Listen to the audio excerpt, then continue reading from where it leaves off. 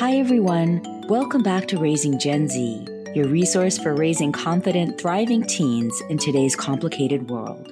I'm Shira Myro, your host, and I'm a marriage and family psychotherapist and mother of 2 teen boys. Today, we're going to talk about creating awareness as parents around eating disorders and how it relates to body dysmorphia. The statistics are distressing. Weight obsession affects millions of teens today, especially girls. Studies show that 1 out of 3 girls believes they are overweight, and almost 60% say they're trying to lose weight. While we usually associate eating disorders with girls, teenage boys with issues around body image and food are on the rise. Many boys and girls strive for the perfect body by dieting or by doing compulsive exercise. Our special guest on the show today is psychotherapist Corey Rosenthal. She specializes in eating disorders and disordered eating, treating codependence, and she's an expert in mindful self-compassion. She has a wealth of knowledge around this subject that we'll be exploring today, and we're so thrilled to have you on the show, Corey. Welcome. Thank you. I'm so happy to be here, Shira. Okay, well, there's so much to cover. Let's see how far we get. To begin, you've been tracking young women and eating disorders for a long time. Tell us how it's different for Gen Z. First of all, Gen Z is a little bit different in terms of the fact that studies show they have a higher rate of anxiety and depression than their predecessors. So from the start, 2 of the things that put you in a risk factor for an eating disorder are anxiety and depression. Another component that I think is really important is that over the course of my lifetime, and I was born in 1968, I have watched the frenzy over weight grow in intensity to this epic point where literally you can't look anywhere without someone telling you that you're not good enough and you need to fix it. And it's an $11 billion industry now. And that impacts kids from a very young age, partially because it's been impacting their parents most of their life. That's so interesting. Yeah, I think about growing up in the 70s and 80s. I was born in 71. You're always aware of diets and Weight Watchers and that sort of thing. And I wonder, has the dieting culture changed and have their tactics evolved? So it has evolved. One of the things that's become a bad word over the last number of years, because we have so much evidence that shows that there isn't a diet on the market that actually works for long-term weight loss, and that there are tremendous negative side effects to it. So the diet industry has evolved to change their narrative so that you're hearing lifestyle now instead of diet. It's the same thing. Like they're basically taking the same thing, they're altering it a little bit so that it's more trendy, and then they're changing it from calling it a diet to calling it a lifestyle. But it has the same impact on us mentally, emotionally, and physically. So the changes are that it's become, I think, so much more intense. And you can't talk about dieting without talking about social media as well. And so the impact that social media has on kids is massive. Yeah, especially for tween girls, that they're noticing higher rates of suicidality, higher rates of distorted thinking around their bodies. Can you share with us a little bit what you're seeing on social media as it relates to tween and teen girls?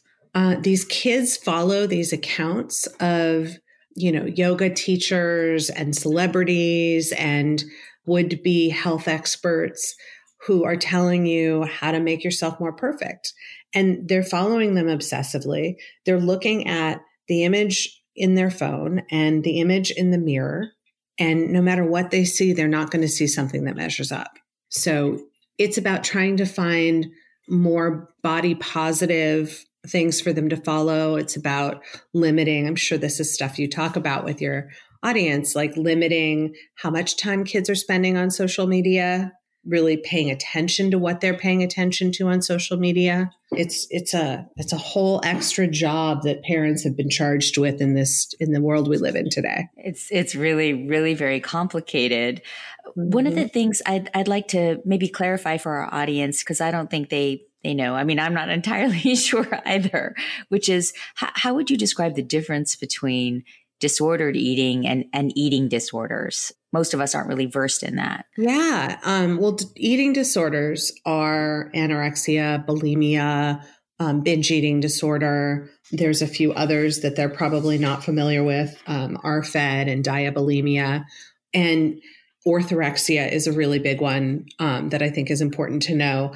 But an eating disorder is a word for a diagnosis. And so in the Diagnostic Statistical Manual, which is this very thick book you're familiar with all the mental health diagnoses that exist out there, in order to have an eating disorder, you meet certain criteria to have that eating disorder. So that's like the biggest difference, is that you have all the criteria for anorexia, let's say. But disordered eating, I always think about as the gateway drug. So when somebody has disordered eating, they don't meet all the criteria for an eating disorder. In fact, they may never meet all the criteria for an eating disorder, but their life is structured around their relationship to food or their need to be restrictive with it. So that, they don't eat certain food groups, they avoid. And I'm not talking about vegan and vegetarianism now. Yeah, I was going to ask you about that. Yeah, because a lot of kids start one of their sort of assertions of autonomy by saying, I want to be a vegetarian, I want to be a vegan. We see a lot of that. So I'm going to put that on to the side for just a moment to give you like some of the signs of disordered eating.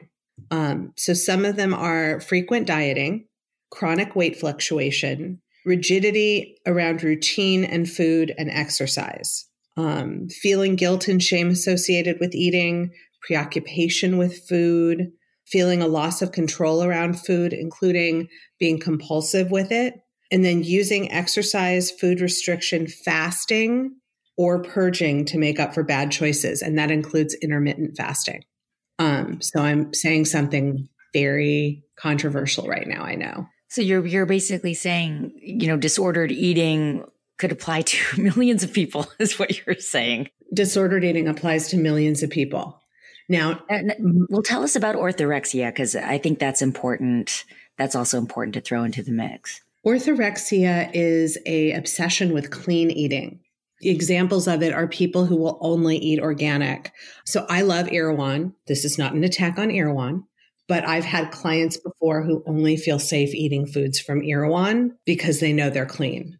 So I thought orthorexia was also just or obsession with health and exercise, but you're saying it's clean eating? So orthorexics can be obsessed with exercise too. Exercise bulimia, where you kind of use exercise to purge. And you over-exercise, but because it's not like you can only have one and then you're immune from the other eating disorder problems. I see. But orthorexia in particular is about healthy eating. And maybe clean eating is the word we see a lot, but really it starts with healthy eating. I just want to eat healthy. So I'm not going to eat, and then you have a list on the right of all the foods you're not going to eat that's 12 pages long, and 10 things on the left that you can eat. And it's an extreme. People won't eat at restaurants. They won't eat at other people's homes. That rigidity becomes so intense. Well, here's a question as a parent, right? You're always trying to offer some degree, a modicum, let's say, of some vegetables or some healthy choices for your kids. You don't want them to subsist off chips and pizza right. alone, even though in my family for my kids, they prefer it. How do you navigate that, for parents who don't want to superimpose their eating habits or issues rather, because a lot of people have their own stuff around food, and create a healthy environment with healthy options for kids, but sort of not pass down that, as you say, the disordered eating or the orthorexia to their kids? I think that balance is the key. And so here's one of the hard answers, is that kids learn by modeling. So if you tell your kids, because they're kids, it's okay for them to have XYZ, and then you sit there with steamed broccoli and 4 ounces of chicken breast, you're teaching them the steamed broccoli and 4 ounces of chicken breast. They might not pick it up right away, but they're learning, well, this is what's good, and what I'm doing is what's bad. Not all kids are going to pull that lesson, but the ones who are more sensitive will. So maybe add a cookie or a couple potato chips to your broccoli and chicken, like really modeling the ability to eat all foods. Again, putting the vegetarian and veganism aside, it adds so many challenges for families. I work with someone right now who the parents are not vegetarian or vegan, and the daughter is vegan. And so she has to cook all her own food. It adds a challenge because, I'm wanting to make sure she's eating enough, and I can't rely on the parents to cook that because she won't eat what they make. So that's a whole separate issue. But yeah, it's balance, like model balance. Show them that it's important to eat all foods. Nutrient dense foods have a place in your body, like the vegetables, as well as the occasional sweet or potato chip or whatever that is, because they make us happy. Sure. And of course, right, you don't want to, I feel like sometimes the joy of food gets lost in the mix of trying to be, uber healthy. Can we talk a little bit about vegetarian and veganism? Because sometimes there have been studies where it's conflated with girls in particular, their desire to be thin and have some control over what they're eating, but it's also sort of embedded in eating vegetables, and taking a stand for animal rights. And so it can get confusing about like what's really the driver there, the motivation. It's really hard. And I know eating disorder facilities, inpatient, were fighting this for a very long time, where they would say to an incoming patient who was, let's just say, an 85-pound girl who's 5'5", right? So she needs to be refed. She's not healthy. She's in danger. And she's vegan. And they would say, you can't be vegan for your health right now. But if it's really not your eating disorder, then you can go back to it. So more and more, they're trying to figure out how to thread that needle and work with them. There are some centers that do. So it's the same thing in your home, right? Like, what is an eating disorder versus what is a value when it comes to the treatment of animals? And one of the things that I think is really important to throw into the mix is when you have a child who's in a larger body weight, we are now seeing on the regular people who were anorexic and undernourished, but because they were in a larger body weight, they are celebrated for their anorexic behavior, but they were just as sick as their thin girlfriends. Disturbing. It's really disturbing. I mean, the other piece that we're seeing all over social media is augmentation, body parts, augmentation, the Kardashians, fillers, and the age at which young people are requesting and getting these operations is getting lower and lower and lower. And I find that extremely disturbing. I agree. I think it's part of our culture and it's part of our values. And your children are seeing on TV, the Kardashians as an example, although I think they're going off the air, so you're going to see them a little less. They're probably seeing them more on Instagram. Yes.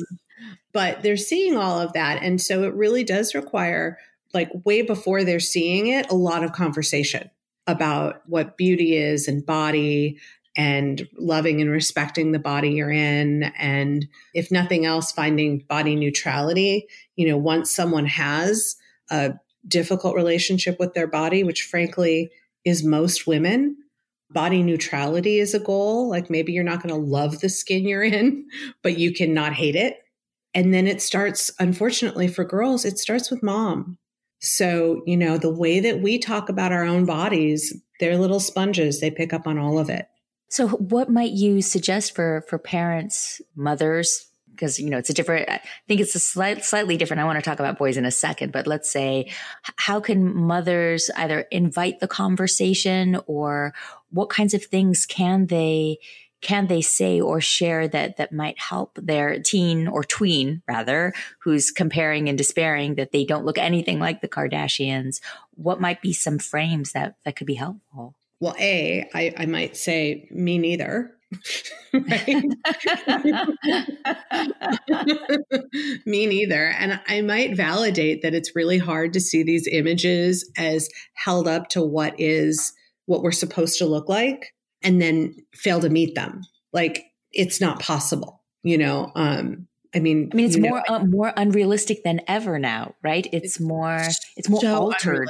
Yeah. So, being able to say to your teen, I never hit 5'2". So literally saying, no matter how much I thought I was going to be 5'4", and I believed it because I did, I told people that I was going to be 5'4". I never hit 5'2". And so, this is my plot in life. And there are other things like, let's focus on something else. Let's focus on what you do well. Let's really put from as early an age as you can. So by the time they're teens, you've missed some of the boat, but you can start now focusing on everything about them that is amazing and wonderful and has nothing to do with the image in the mirror. As little time as you can spend complimenting what the appearance is, other than if someone has a great sense of style, that's something to compliment. Like, I really admire your sense of style. Can you help me put an outfit together? Like the amount of self-esteem that's going to give a kiddo, right? Sure. Or like, you're really good at knowing what looks good. Can you help me decorate the house for the holidays or find a new something for the house? And the same thing, by the way, with food. And this goes for the vegans and the vegetarians. Like, I want to support your diet. So, or I want to support your eating plan. And while I'm not going to be vegan, why don't you and I start coming up with some recipes, and we'll choose a couple nights a week that you'll cook them for the family. Oh, that's great. I love that. Like, teenagers, especially boys and girls, should be learning how to cook. You had me at teenagers. No, absolutely. It can be right. It can be bonding to support. I remember when my son Eli, he was 6, he took a stand. He wanted to be a vegetarian. I think he was a vegetarian for 3 years. I was with him for that first year and a half. It was very hard for me because, but I wanted to support him. And, I ate a lot of lentils, but 2 questions. One is, can you define body dysmorphia? And is there some sort of subclinical category about this obsession with appearance? Because teens naturally sort of obsess over their appearance, but when does it cross the line into maybe we're overusing the word body dysmorphia? Can you clarify? Sure. I think one of the biggest problems is we're actually misusing the word body dysmorphia. So body dysmorphia is kind of about an obsession about some part of the body that they're perceiving as being wrong, but it is not about weight and body shape. So someone with body dysmorphia might look at their nose and think that it is massive. And you look at their nose and it's like, it's not that big. That's like, it's normal. It looks like mine or whatever. But what they're seeing is this huge problem with some part of their body. So body dysmorphia exists, but it is not the same thing as I'm freaking out because I don't have a thigh gap for girls, because that's such a huge, disgusting thing. If you have one, it's not disgusting if it's genetic and it's the way you're built. But the idea that everyone is supposed to be built that way is unrealistic and not real and causes a lot of pain. And then, for boys, it's like kind of your son, like everyone, or like I think you were talking about your kids or other kids who are not built to be those big bodybuilder guys and feel like they're supposed to. So when it's weight and shape, you're talking more about an eating disorder. Okay. So if your kid, you said earlier, try to name for them, right, what their strengths are, what they're good at. They've got great style, those kinds of things. But if they're still coming back to you or saying, I hate my skin, or I hate my nose, or I, look fat in these jeans, what might you say to them that could be encouraging and promoting of acceptance, self-acceptance? I might educate them about how they're not alone in the way that they feel. That the reason why the diet industry is an $11 billion industry, let that number sink in. The reason why is because everyone feels uncomfortable about their body, that we get flooded, like normalize how they're feeling. If you start to see that they are shying away from activities, and that can be, I worked with someone who, when their family went on vacation, I think they were in the Caribbean, and the daughter wouldn't take off her giant t-shirt because she didn't want anyone to see her in her bikini. And she was very thin, but she was so afraid that people would see how fat she was. And I think that's what people think when they think of body dysmorphia. That's where it's really an eating disorder. I see. Okay. But when you're noticing that your child is altering their life to avoid situations where that part of their body is going to show or where they're going to be seen, you want to get help for your kiddo because you don't want them to start shrinking their life. But prior to that, you want to be constantly normalizing how they feel, letting them know that as much as they feel like it's the worst, like I always think it's so interesting to give people a window into everyone else's mind, because in ours, we feel so isolated and it's like, oh my God, I look so fat.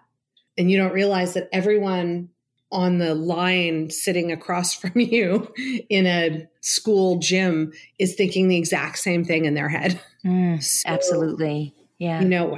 Having some of those conversations and again, like not necessarily in the same conversation because it's too obvious, but continuously building up the other parts of who they are authentically. I so appreciate that, Corey. As you're speaking, as you know, I work with couples and relationships, and I've had many, many women in particular in my clinical practice, young women, older women who still sort of take that idea of physical perfection, but also perfection across their life, thinking that they will not be worthy of love. They will not be sexually attractive enough, but then that because they don't conform to that ideal of thinness or beauty or perfection or youth, that's another piece of that. It's for a separate conversation, but they make that a requirement to be ready, quote unquote, for love. And it's a huge misconception. It's a myth. And I think it has its origins in these early adolescent years where they start a narrative that if I don't look this way, no one's going to find me attractive. No one's going to find me acceptable. I don't find myself attractive. I don't find myself acceptable. And what happens, it's so pernicious, right? This narrative gets embedded deeply within their psyches and it starts to play itself out. And then they come into therapy years later and we have to dig it out so that because they write themselves out of relationships, both sexual and romantic relationships, because there's a connection with this ideal of beauty and perfection or sexual attractiveness that threads itself throughout. And so I also think for that reason alone, it's really important to, at some point to make the connection so that they're not carrying that around because it's really sad is what it is. It is like carrying around a 50-pound backpack your whole life that is filled with rocks. It's just, and I have to say from a psychological risk factor for an eating disorder, perfectionism is like number one. Perfectionism to me is one of the most, it's also from, working with codependents, of which there can be a lot of crossover. Perfectionism is just a killer. I mean, it really is. And it's like you were alluding to, it's so hard to dig out. It's so hard to change. It's so hard to let go of that inner perfectionist. I also think because, we're talking to a group of parents here, there was a time when the eating disorder world put a lot of blame on eating disorders on the family, on the parents, on the mother. And that's just not true. There are a lot of things that can potentially kick off an eating disorder. And while the way, parents talk about their own bodies and food is a contributing factor, it is not the cause. Oh, that's interesting. So the treatment, because I knew for a long time, right? They bring in the families to help. They still do. Because it's eating disorders are, they usually come to life in adolescence and sometimes earlier. I've talked to people who will say, my eating disorder started when I was 6, 7, 8, 9, and that's so young and you're not even thinking about it. You're just thinking your kiddo is a picky eater. You're not realizing that they're pulling their stomach skin and thinking it's fat.